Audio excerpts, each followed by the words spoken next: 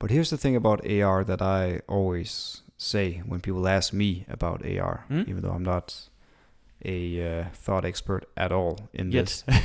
Yet, maybe after this. Maybe after this. But this is the thing about technology in general. I think, okay, so we as humans, we are very emotional creatures. We make decisions based on our emotions predominantly. It's been proven again and again in science. And the way to affect our emotions is through some kind of visualization. It's not very engaging to read some text or whatever. The more you can visualize, the more emotions you can awake in a human. Think of yourself going to a movie theater, watching Star Wars, compared to reading the book Star Wars. The majority of people has watched the movies. Very, very few people has read the books. And that's because we are emotional creatures. We like the scenery and the imagery from the movie theater. Yeah.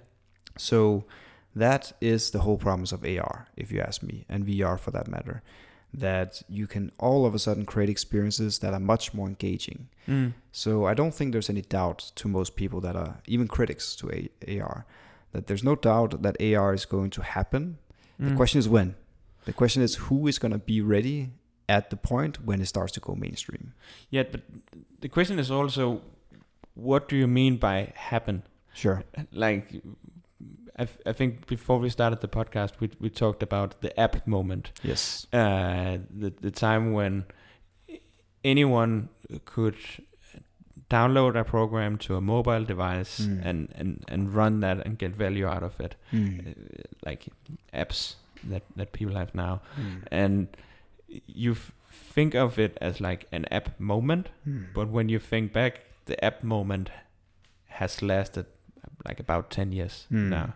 And now the app moment is starting to be, it's actually like going full circle. In the beginning you had websites that you could access on the free and open internet, back when the internet was more like, it was more like a bunch of small merchants in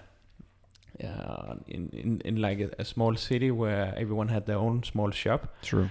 And now the internet has become a mall. Everybody shouting, hey, look here, look here, look here. Yeah, and everything is put into these boxes, and there's one like mall owner, which is like Amazon or Google, and they control all of the malls. True.